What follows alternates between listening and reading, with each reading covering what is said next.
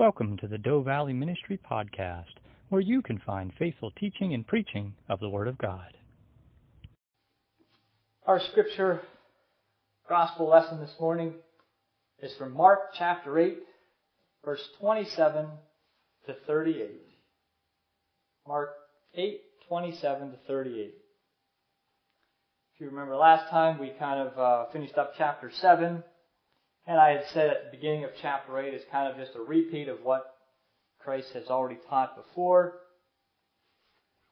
But we pick up here in verse 27 of chapter 8. This is Peter's confession of Jesus as the Christ. Now Jesus and his disciples went out to the towns of Caesarea Philippi, and on the road he asked his disciples, saying to them, "Who do men say that I am?" So they answered, "John the Baptist, but some say Elijah, and others one of the prophets." He said to them, "But who do you say that I am?" Peter answered and said to him, "You are the Christ." Then he strictly warned them that they should tell no one about him. And he began to teach them that the Son of Man must suffer many things and be rejected by the elders and chief priests and scribes and be killed, and after 3 days rise again. He spoke this word openly. Then Peter took him aside and began to rebuke him. But when he had turned around and looked at the disciples, he rebuked Peter, saying, "Get behind me, Satan, for you are not mindful of the things of God, but the things of men." When he had called the people to himself, with his disciples also, he said to them, "Whoever desires to come after me, let him deny himself, and take up his cross, and follow me. For whoever desires to save his life will lose it, but whoever loses his life for my sake and the gospel's will save it. For what will it profit a man if he gains the whole world and loses his soul? Or what will a man give in exchange for his soul? For whoever is ashamed of me and my words in this adulterous and sinful generation, of him the Son of Man also will be ashamed when he comes into the glory of his Father with the holy angels." This is the word of our God.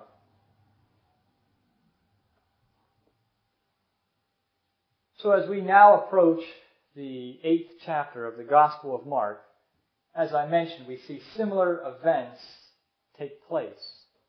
We see the feeding of the 4,000, which was very similar to the feeding of the 5,000, except that this time, most of the 4,000 people were Gentiles, whereas the 5,000 were Jews before.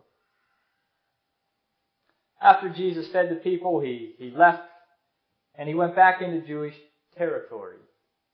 And the Pharisees and the scribes and the Sadducees were there, ready to confront him once again. They asked Jesus for a sign to prove who he was. And they just didn't want any sign. They wanted a sign from heaven to prove who he was.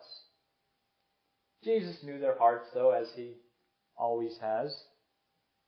And he knew their hearts were wicked. So, him and his disciples leave that area. And then on their way, Jesus continues to teach his disciples a little bit about the Pharisees, the Sadducees, and the Herodians. He heals a blind man. And then we get into this morning's scripture of Peter's great confession. As I've said before, we're in the 3rd and final year of Jesus' ministry on earth. The disciples are still learning, believing, and trusting, but they still don't understand everything that Jesus represents, everything that Jesus does, and everything that Jesus will do. They don't understand all of this stuff just yet.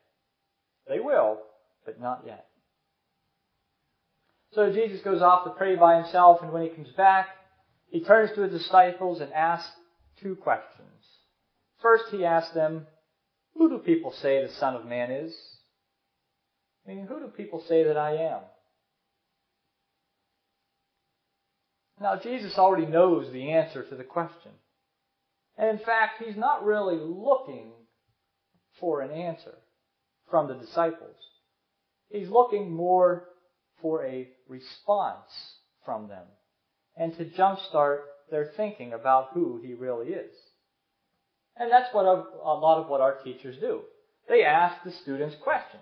Now the teacher already knows the answer to the question, but they want to ask the child or the student the question to really stimulate their thinking, not just to spit out a response, but to stimulate their thinking. And that's why Jesus asked these questions. Of course, the disciples give an answer rather than a response. They respond quickly. They say, some say John the Baptist. Others say Elijah. Others still a prophet, such as Jeremiah, has come back to life. Now, to be sure, Jesus and his characteristics resemble those people. Or probably more accurately, those people represent some of the characteristics of Jesus. Because all of these people spoke the truth. John the Baptist, Elijah, Jeremiah, the prophets, they spoke the truth. Jesus spoke the truth. He is the truth. These people, these prophets, they confronted the religious or the political leaders of their day. Jesus did the same thing. He confronted the religious and political leaders of his day. And all of these prophets essentially got beat up, cast out, or whatever from the things that they said and did, for standing their ground, for what is right, for what is honorable to God. The same thing happens to Jesus. So the disciples respond with their answer. Some people say you're John the Baptist, some say you're a prophet. So after that response, Jesus asked them another question. He says, "But who do you say that I am?" And as usual, Peter is the first one to speak. He often speaks for the group in general. And sometimes, as we've seen, Peter says some and does some stupid stuff. Sometimes he speaks and acts without thinking. But this is one of those instances, and probably the best instance in all of Scripture, where Peter really shines with the glory of God. He says, "You are the Christ. You are the Son of the living God." In other words, you're the Messiah. You're the anointed one. You're the prophet. You're the priest. You're the king. You're alive. You're not some dead idol.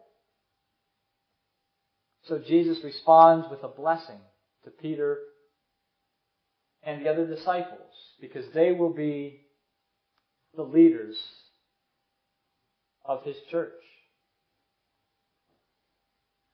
But what an important question that is. And in fact, it's a question that everyone will need to answer someday. Who do you say Jesus is? And that answer to that question will determine their eternal destiny. So it is an important question for us to ask ourselves as well. After Peter's confession, Jesus knows it's time to make known to his disciples who he really is and what must be done. Now, Jesus has alluded to his death before, but the disciples didn't really necessarily pick up on the hint. So this confession of Peter marks another turning point in Jesus' ministry of the teaching of the 12. From this point on, Jesus really focuses now on the cross and makes clear to his disciples that he will be executed. But the good news is, as I've mentioned before, anytime Jesus talked about his death, he also talked about his resurrection. The disciples know that Jesus is the Messiah, but they don't fully understand what that means yet. They think that this Messiah is going to come, set up an earthly kingdom with this earthly human army. But what they're going to get is really a heavenly kingdom and a heavenly army. They expected the Messiah to conquer Rome when they will really get a risen Lord who conquers their sin. It will take time for them to learn this. It will take time for them to understand these things. But they do, as we know. God's plan was put into place. He sent His Son to minister to these 12, and these 12 to minister to others, and those others to minister to others. And down through the many years, and 2,000 years later, here we are doing the same thing. Jesus' death was necessary to fulfill God's plan to save us from our sin, to pay for our sin. But Peter doesn't like what he hears. And after hearing Jesus now plainly state that he must die, Peter takes Jesus aside and rebukes him. It's not recorded what he says here, but he probably says something like, "Never, Lord, no way. You don't have to die. You must be mistaken. That can't be God's plan."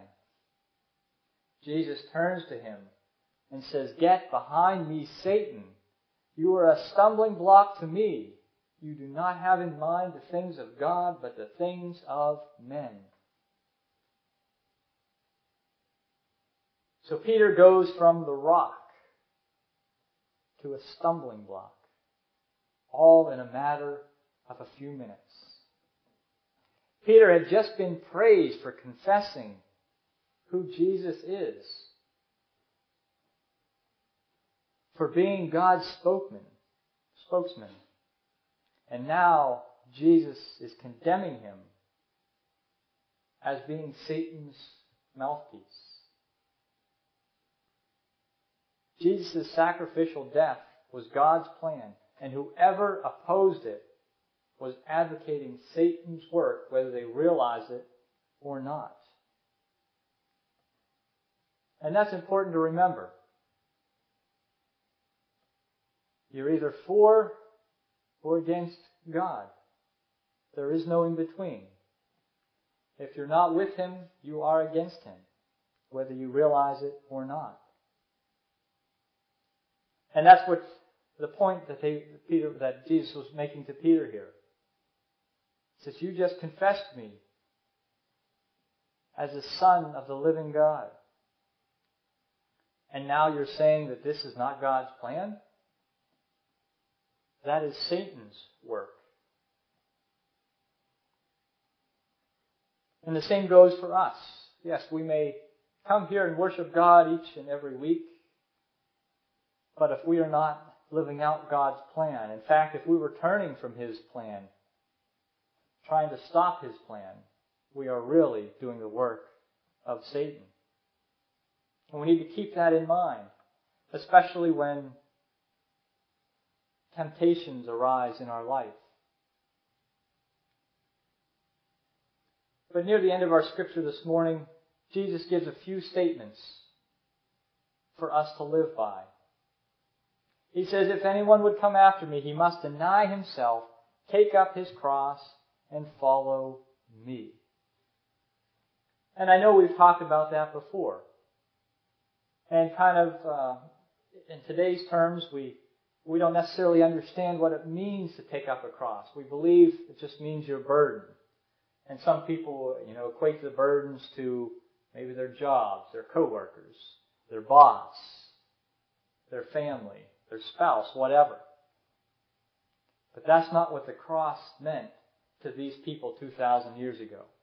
If you were carrying a cross 2,000 years ago, that meant you were on your way to be executed. That's what it meant. And that's exactly what happened to Jesus. He carried His cross to His execution. That's what it meant. And that's what it means today for us as well.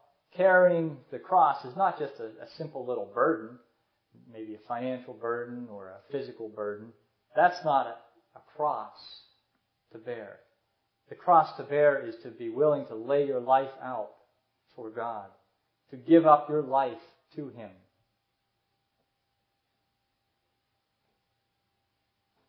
Our scripture also says, Jesus tells us, if anyone is ashamed of me and my words, the Son of Man will be ashamed of him.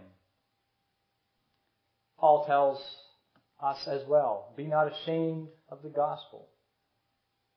Meaning, don't be ashamed of being a Christian. You might be ashamed of the way you act sometimes, and that's not a Christian or Christ-like way. But do not be ashamed of the gospel. And it's very easy to do. Very easy to do. Maybe where we work or wherever we socialize or whatever it is we do in our daily lives, someone might tell you something personal, such as, my child or my parents, they're not doing so well. They're in the hospital. And so often I hear this. I hear people say this.